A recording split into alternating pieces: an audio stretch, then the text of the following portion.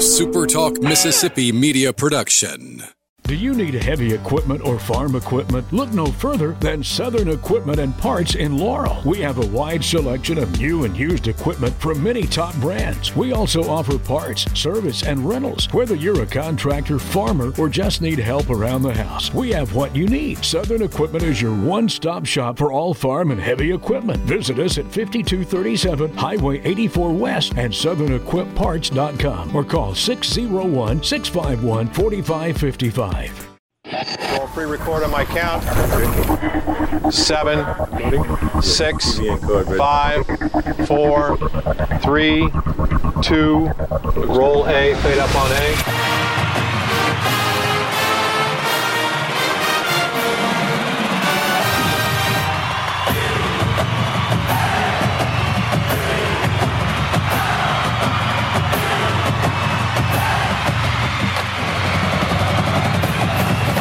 Southern Miss to the top.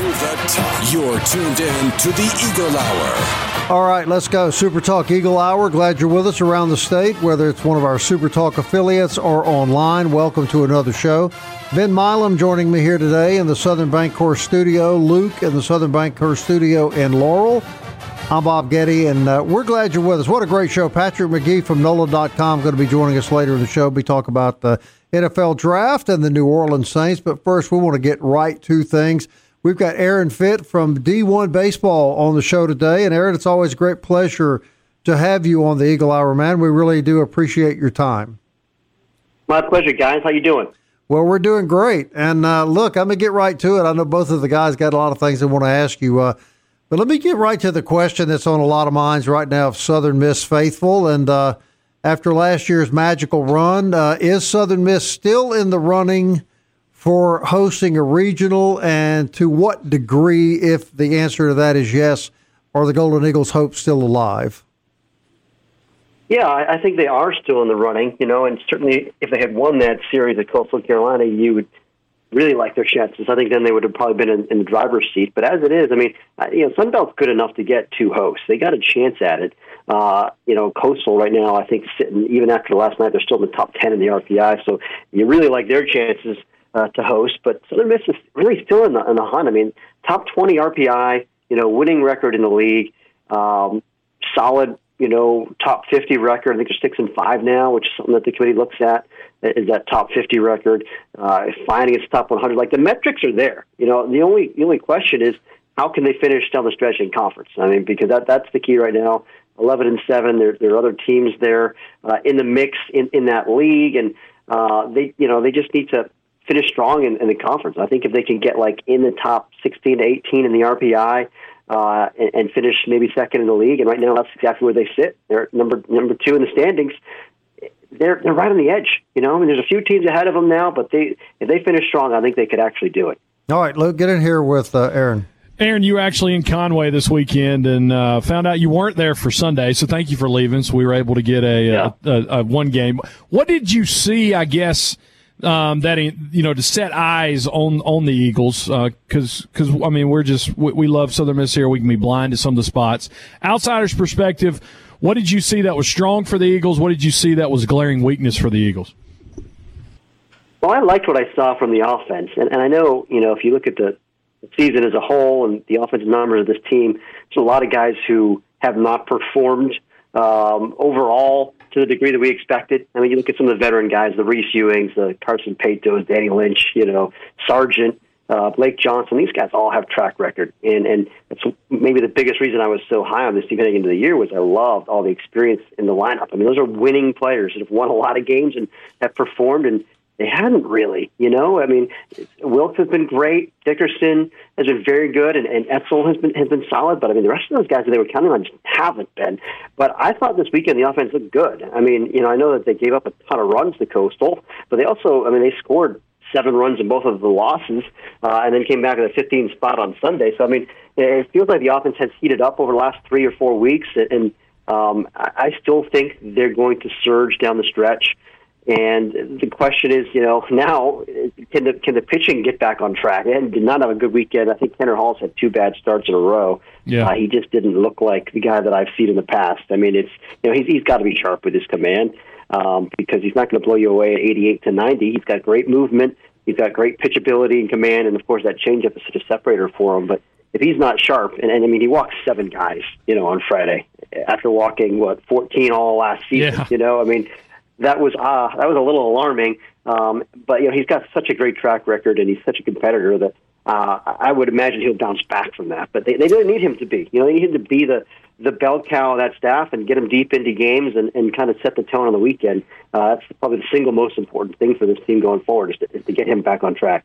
You talked about the RPI Sunbelt right now, 7 teams, I think, in the top 75 or so. But, I mean, Eagles playing Arkansas State this weekend. That's a sub-200 team. They got Tulane again in the midweek. All these we thought that the end of the season would be high RPI teams. Louisiana will be the only one in the top 100.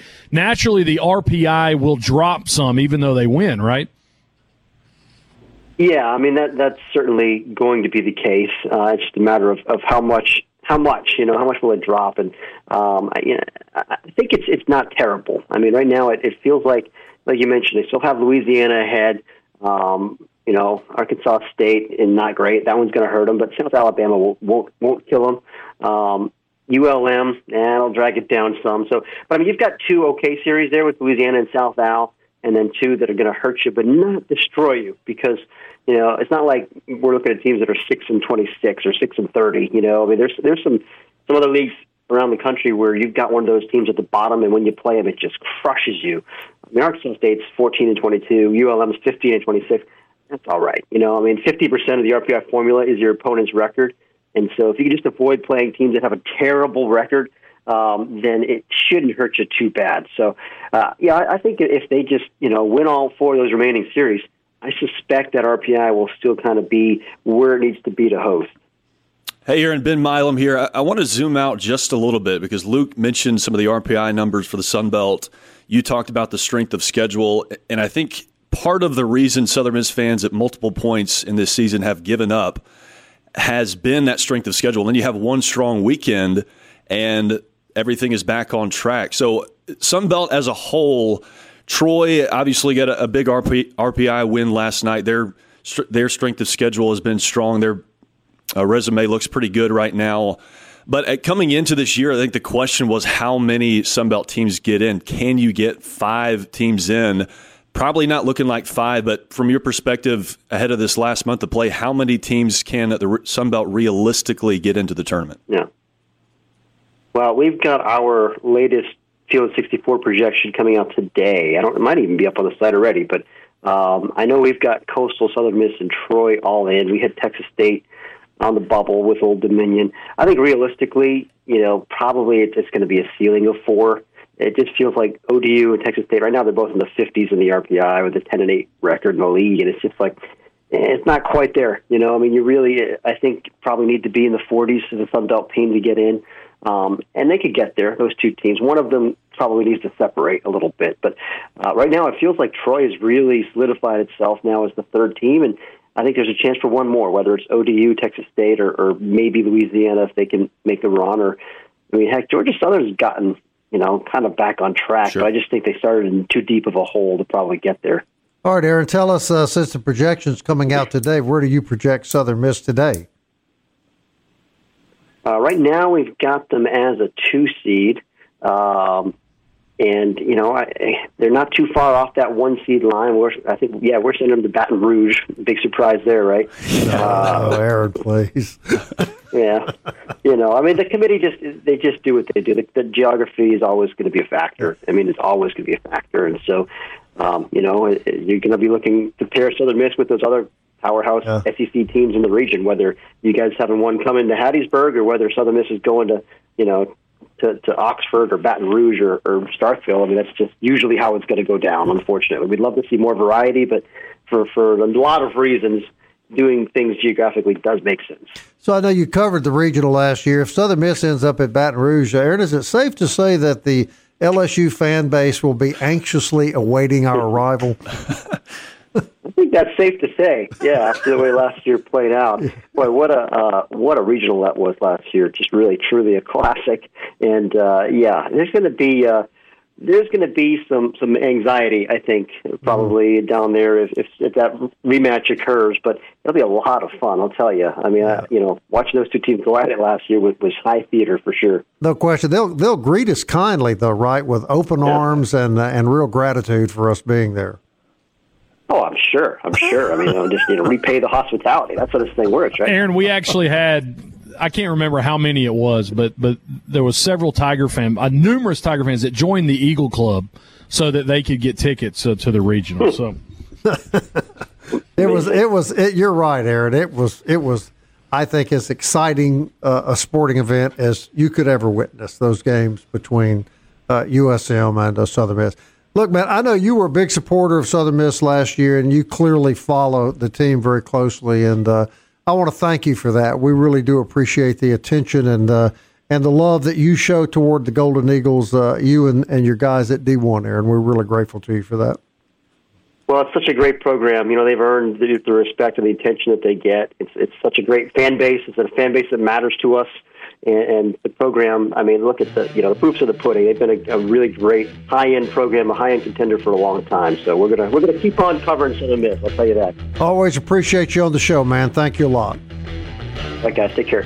Aaron Fitt, everybody, from D1Baseball. Pretty high praise from, I think, Ben, I guess you'd agree, the go-to publication now for college baseball. There's no question. No question. All right, when we come back, we're going to take a look at that. How do you describe the game last night except bad for your heart? Blood pressure salesman Lord of the year. Mercy, no kidding. We'll be talking about that when we come back.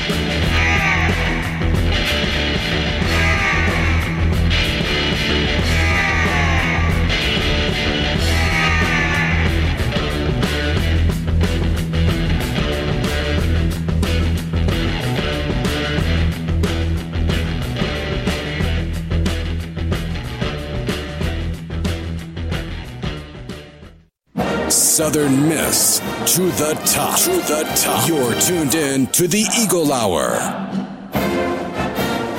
All right, we want to thank Aaron Fitt from D1Baseball for joining us. Always a pleasure to have him on the show. We were talking here during the break, Luke and Ben and I. Aaron is a guy that really, well, first of all, D1, I think it's fair to say, is the go-to publication now for college baseball. And Aaron Fitt really seems to be the guy, Ben, that clearly covers and watches schools like Southern Miss and gives a lot of credibility and a lot of love to schools outside of the Power Five.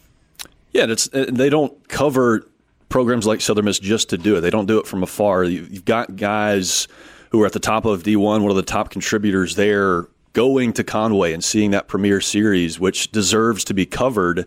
And, yeah, the way that he talks, I mean, we were talking off air. I mean, he doesn't need to pull anything up to look at the roster for Southern Miss or anything. He knows Southern Miss. He knows Coastal Carolina and teams in the Sun Belt and other teams like Southern Miss peer programs. He doesn't need to do research like that to come on a show like this. He knows it because he's covered it and he does it really well. Right. Golden Eagles win last night at Tulane, and I don't know about you two guys. I watched the whole game. I was never worried for a second. Hush. I was getting your text messages. You were getting my text messages. Jody Lott told me that he told Scott last night, he said, Coach, just remember, I'm on heart medication. Well, that's exactly what I thought. In fact, at one point I was thinking to myself, I don't know why I do this. There's really nothing fun about watching this. This is just miserable. Just miserable. In case you don't know, maybe you were in Europe or something overnight, the Golden Eagles start out kind of shaky, but then have a huge third inning, take an 8-2 lead into the fourth inning. The next thing you know, you look up, it is the eighth inning, and the Golden Eagles are behind 10-8. They go 1-2-3 in the eighth. Now you head to the ninth inning. You've blown a 6-run lead. You're behind 2 runs. And, of course, that's when they wake up, and Slade Wilkes hits another moonshot out of the ballpark with a guy on, and then follows up Chris Sargent with a home run. And the next thing you know, Golden Eagles have 11-10 lead, and Storm comes in, shuts everybody down, and the Golden Eagles escape with a win. But my word, Guys, Luke, you got to quit putting us through this. Something that was really interesting last night, every batter in the lineup got at least a hit. Blake Johnson had 2, Wilkes had 2, Sargent's only hit was the home run. But I thought that was probably one of the first times all season that's happened. Yep. And in spite, Eagles had 3 errors last night, Ben. They didn't play particularly well. I thought Sibley, got his bullpen in, did fine. Just seems as if Dawson stayed out there a few extra batters too late, and then, of course, Rhodes gave up 2 runs. Yeah, but it is as ugly as that game was. That is the formula of how you're going to have to win games like that. With 5 games this week, as green and as the lack of depth in this bullpen, you're going to have to stretch guys out for a few extra batters that you typically wouldn't in a situation like that. And I think that it was just unfortunate that Dawson left one over the plate a few too many times, and a good lineup is going to punish that, and Tulane's got some talent, and you're going to have to win some ugly ball games in a situation like that. But I think one of the big things that stood out to me, obviously the fight at the end of the game, you could have easily just laid down and taken a loss and gone back to Hattiesburg with a game the next day, but I think one of the big things that stood out to me was Justin Storm. I thought that was one of the best outings he had, one of the best innings we have seen in 2023 from Justin Storm, adding on to an already strong outing over the weekend against Coastal Carolina. That is a huge, huge deal for the bullpen. Yeah, no question. And I raised this question, guys, and you can both answer this. I'm beginning to think that Slade Wilkes hits the ball harder than Matt Wallner. When Slade Wilkes squares up on the ball, if you've noticed the outfielders on the opposing team, they don't even move. They don't bother.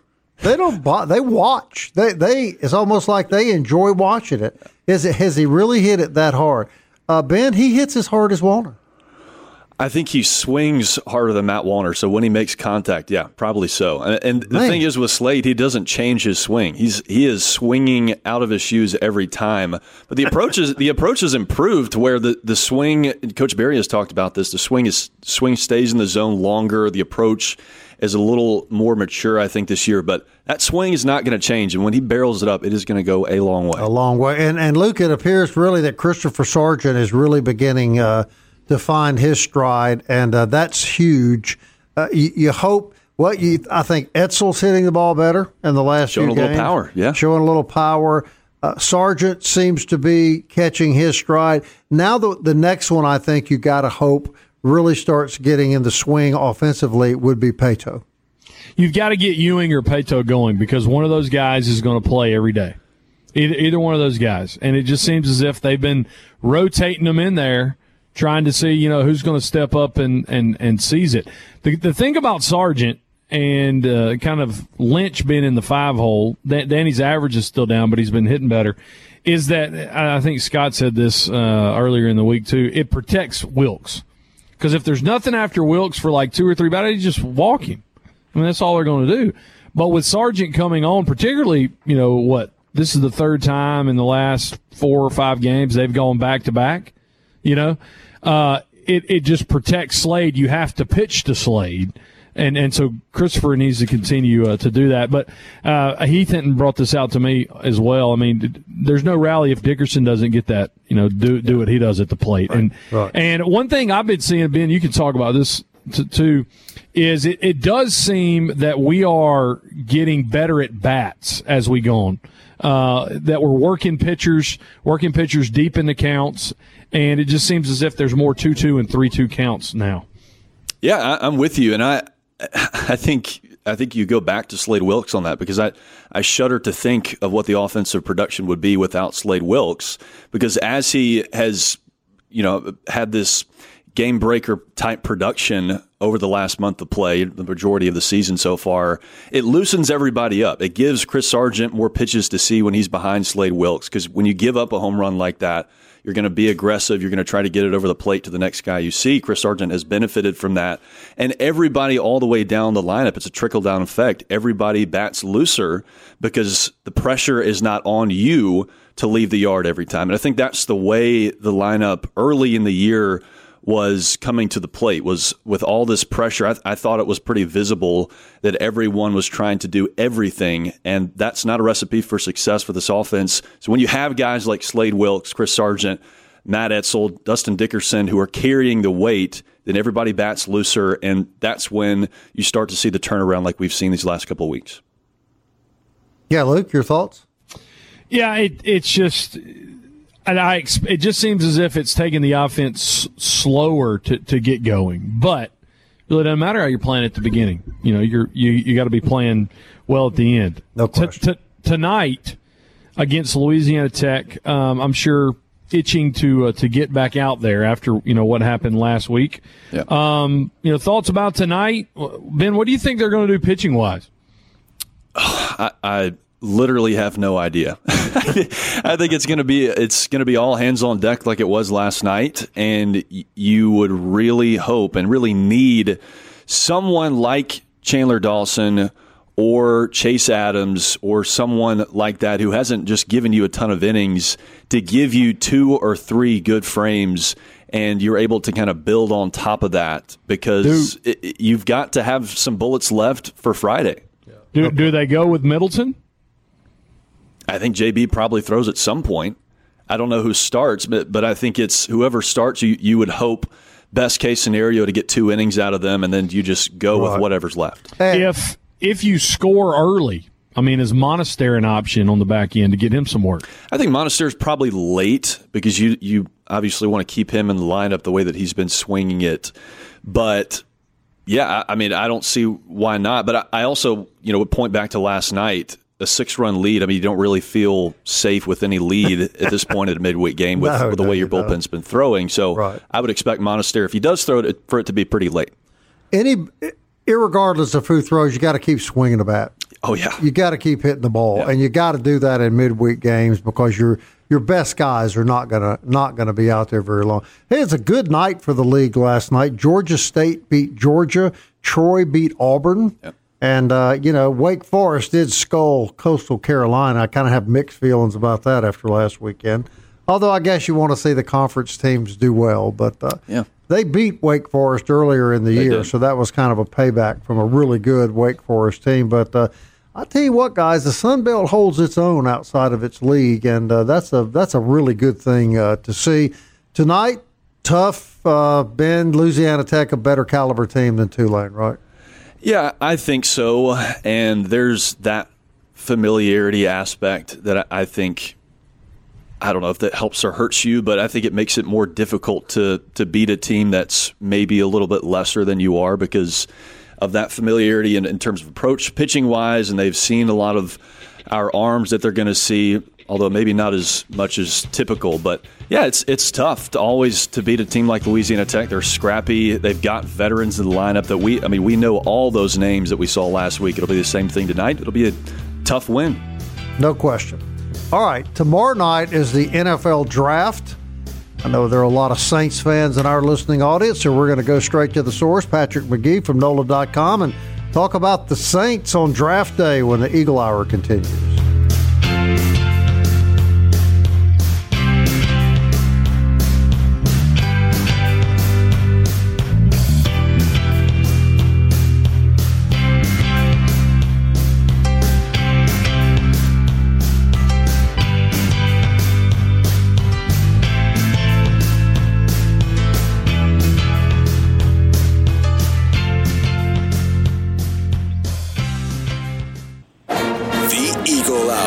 Southern Miss to the top.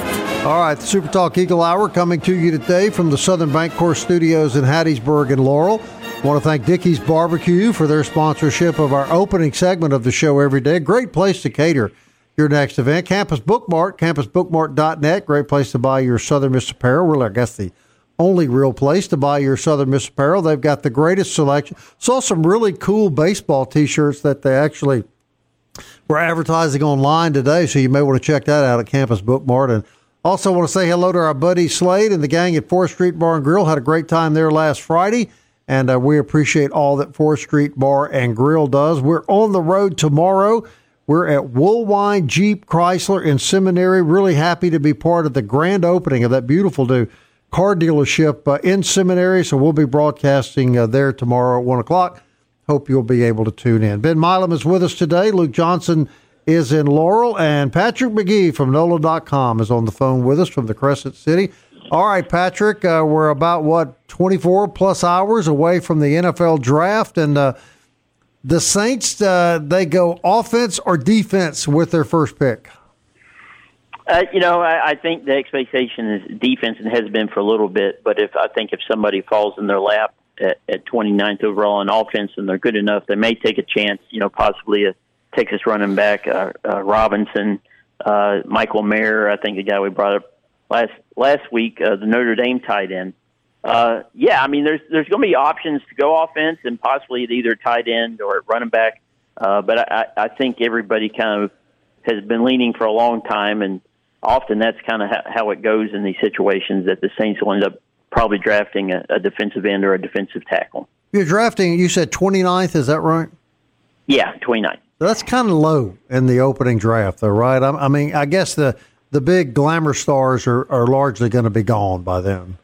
Yeah, but you never know. I mean, these drafts get weird. There could be some names that fall down or move up. We'll see. I mean, I think Robinson, the Texas running back, is one that everybody really talks about. Is he's a first-round talent, but so many teams are really reluctant to draft a running back high these days. So we'll wait and see. But yeah, I think the Saints know that there's going to be a lot of guys that they like that are going to be gone before they pick. Well, you've got a quarterback now, obviously. You've got that nailed down. That's been the conversation for the last, most of the offseason. So I'm curious, outside of the quarterback position, you mentioned the skill spots are running back and wide receiver. Do you feel like there is a need for the Saints to really fill those spots? I mean, what is the emphasis overall going to be on the offensive side of the football? Well, I think if they think they can kind of swing big and make a hit on offense, if they do go that angle in the first round, it would be at tight end because there's just so many options coming in. You have Michael Mayer, Notre Dame, Dalton Kincaid, Utah, Luke Musgrave at Oregon State. Those are all guys that could be impact guys, as say the 29th overall. Those are guys that can maybe make a difference for you because the tight end position has been a little bit of a niffy spot for a while. They like Juwan Johnson, who they've re-signed to a nice little deal, but if they can get an impact guy, a guy that's going to make a difference on offense, I think it comes at tight end. Luke? All right, Patrick, we've looked at a few names the last couple weeks, and you and I were looking at one. I don't think I can pronounce his name. D-tackle from Northwestern, Adebawore. That's probably awful, my pronunciation of it. Anyway, real fast, 4'4", 9 at 6'2", 282. He's a fit. Talked about the kid Barisi from Clemson. Yeah. Another guy, kind of at 40, Will McDonald, who's a defensive end from Iowa. He's a little smaller at 240, but it seems as if they get an interior lineman that they possibly might come back at 40 and get like a rush specialist, somebody that can play a little hybrid and get down at defensive end as well. Yeah, it's not unusual to have a second or third rounder really kind of to get a guy at defensive end who can make it. I think that's a position where you're always going to have a chance going into the middle rounds where you can get somebody that's going to be able to play for you. I think you mentioned in Bercy, the Clemson defensive tackle. I mean, he's a guy that was a former number one recruit nationally coming into Clemson, had all the offers in the world, and battled some injuries and had some other tough luck. But if you look at him, he's like almost 6'6", 298 pounds, runs a 4.8 40, really good athlete. He's somebody that I think still has room to develop as a defensive tackle going in. Just because he wasn't on the field as much he would have liked in college, but he's coming in fairly healthy. Nothing really limiting him at this point. So I think somebody like Rasee is somebody that you can get that typically would be a high first rounder, but just maybe a slight question about his durability coming in. Maybe that's the kind of guy. Maybe somebody like how they got a Lattimore back in the day. Yeah, Rasee is somebody that can make a difference for him. All right, I ask you this question every week because it affects the NFC South. Who's going number one overall? My expectation is Bryce Young goes. There's some buzz about Will Levis suddenly maybe jumping up the board. I think a lot of people maybe see him as the number two. The odds of him being number one overall increased, but I just don't see Levis going that high. I think anybody drafts him that high is making a mistake. I think the one guy that's pretty much a surefire guy, at very least a starter, a productive guy in the NFL, is Bryce Young. even though he has downsides of size and all that. Ben, why is it that, like, when there's 4 or 5 quarterbacks, even though people just freak out and take a quarterback, like if something happens?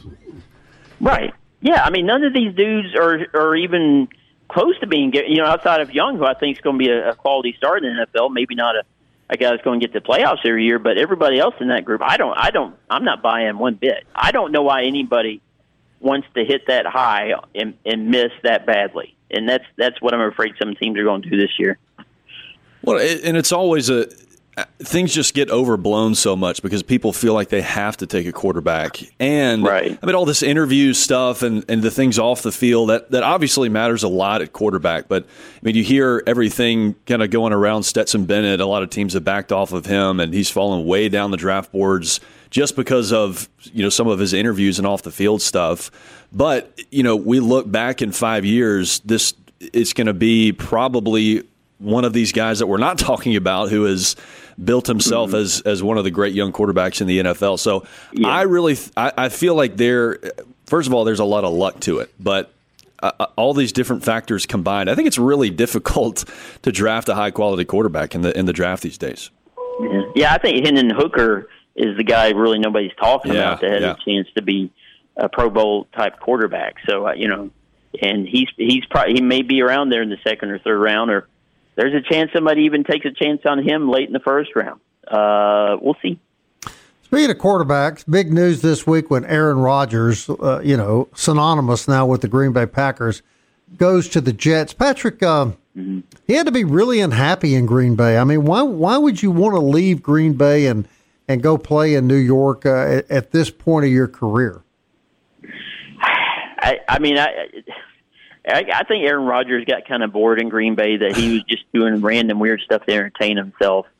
And I think maybe at this point this is the way he kind of keeps himself plugged in a little bit. Not that he hasn't put in the work. He's obviously a very good quarterback. But yeah, I mean, he had his feelings hurt a few years ago when the Green Bay Packers draft a quarterback in Love, and he's going to be the guy that's probably take over the starter for the Packers this season. I don't know. I just don't know what motivates Aaron Rodgers at this point. Obviously, he wants to get back to the Super Bowl, and I think the Jets can be a good team with him.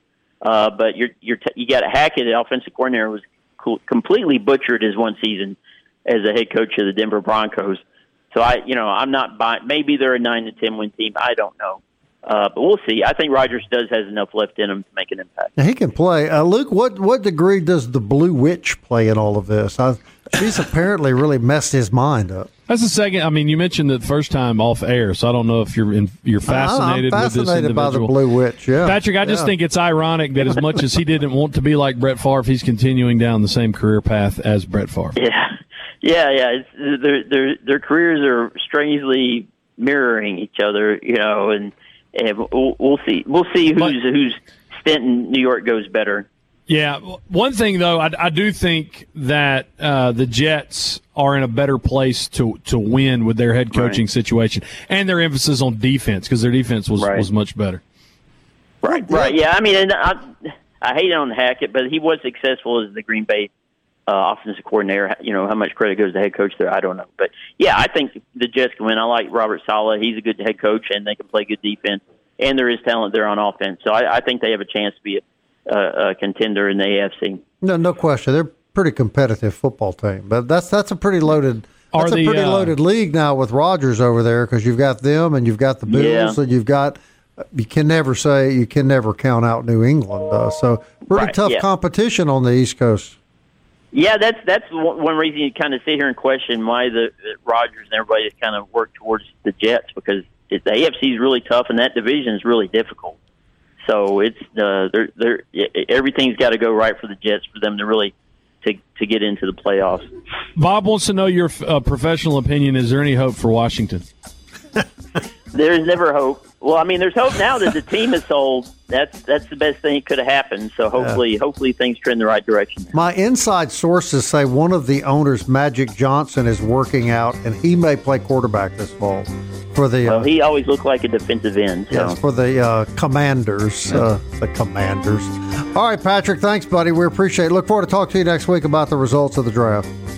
Okay, thanks, guys. Patrick Magee, NOLA.com, everybody. When we come back, we will wrap up this edition of the Eagle Hour. Quick reminder about Mobay Beignet Company. Great place to enjoy delicious beignets and all sorts of coffees. Mobay Beignet, the official beignet store of the Eagle Hour.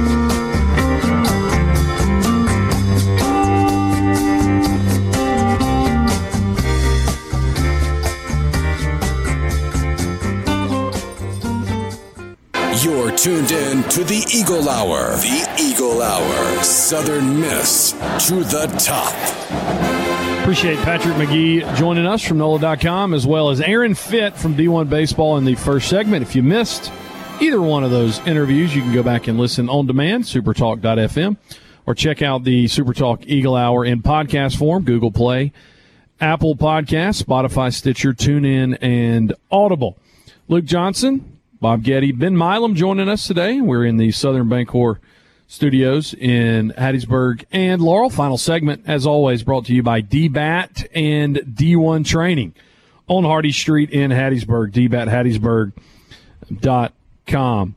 Southern Miss Beach Volleyball earns all conference awards, both two ladies, I should say, from beach volleyball. My computer froze up, guys. I apologize. If you didn't know that, Bob, if the listeners didn't know that, it's not like I just quote all this from memory. I have a device that helps me. I know. Yeah. You didn't know shocked. I've never seen you without your device, Luke.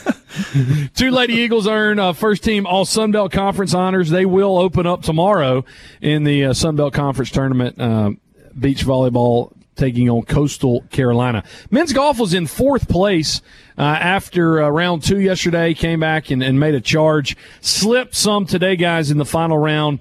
Eagles now 10th overall. Really a tough day on the course for the Golden Eagles. Cameron Clark with a 1-under for the day as well. Southern Miss taking on Louisiana Tech tonight at 6 p.m. at Pete Taylor Park. Other Sun Belt action, Northwestern State at Louisiana. Arkansas State on the road at Little Rock. Georgia Southern hosting College of Charleston, and App State going to the number 2 Wake Forest Demon Deacons, and that game is actually in Shelby, North Carolina. All right, I have to make a confession, Luke, and I told you this off air. My son is an avid fisherman. I sent him the picture of you with the striped bass. He confirmed that it looks real to him, and he said to tell you that is one heck of a catch. Well, I appreciate people actually knowing what they're talking about. It's nice to it's nice to know those type of people exist. All right. Our man Ben Milam is here in the studio with us. Ben is the play-by-play voice of William Carey University, who we have a great love and affection for here at Super Talk. And, Ben, we were talking, you do all the Carey baseball, man. You said great year at Carey, regular season champs, and a real shot at the World Series. Yeah, ranked number 12 in the country right now in NCAA baseball. And I would be remiss, Bob, if I didn't make a plug for Crusader Talk on Monday nights at 7 o'clock. We talked a lot of the baseball scenarios, the postseason picture, this past show. And, of course, you can go listen to that in podcast form. But this group's just been a whole lot of fun. It's been a matter of a little bit of a rough start pitching-wise, but everything's kind of come together. And it was actually interesting. We, as in William Carey, we're ahead 3 games in the standing, so we're going to have to win 1 in this final weekend series this next weekend.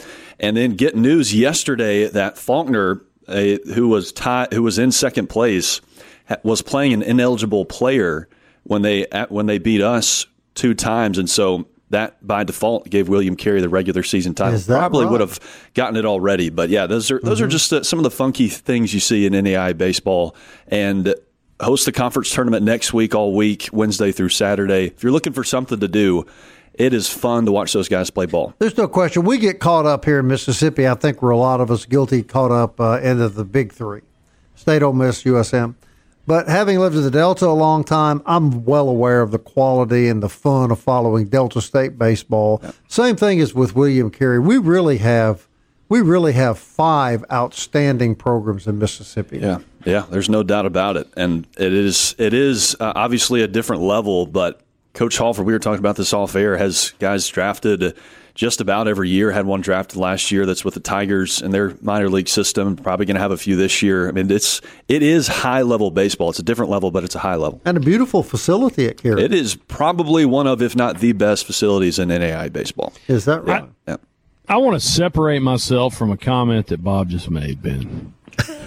Bob said, "It's not the first time." We get caught up with the big three. Bob, I don't get caught up with Ole Miss or Mississippi State baseball. Well, you know what I'm saying. I wanted to separate and clarify. I don't either. I don't really pay much attention. I didn't know if that was a slip you made. Hopefully it's not. There's nothing underneath. Here's that the we truth. need to know they about. played each other last night, and I could not tell either one of y'all who won the game. State actually won 2-1. Yeah. And the governor was there, and I think the governor and his aides were the only people that was there. But it's regardless, that they need to do something different, and they're charging too much for college baseball games those two teams can't get, along with the Southern Miss and games against those two schools. They got to do something different. Dude, you got to have some money to go up there and watch those games. Now, the ticket prices are ridiculous. Yeah. You go watch 3.5 innings of baseball and have it canceled because there's Ben, that's like going to a Morgan Wallen concert. Yeah, we suggested that Trustmark and Morgan Wallen may be in cahoots. That'd be a great partnership. It's only natural. All right, we're on the road tomorrow at Wool-Wide Jeep. You're going to join us, right, Ben? That's right. Me, Luke, and Ben will be up there. Looking forward to that. Really appreciate Mr. Wool-Wide and his fabulous family for having us as a part of the grand opening. Hope you'll tune in tomorrow at 1. Until then, Southern Miss. To the top.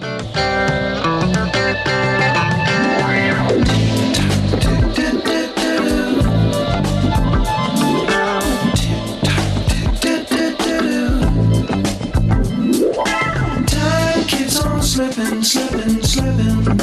into the future. Keeps on slipping into the future. I wanna fly like an eagle to the sea. Fly like an eagle, let my spirit carry me. I want to fly like an eagle till I'm free. I go through the revolution. A SuperTalk Mississippi Media production.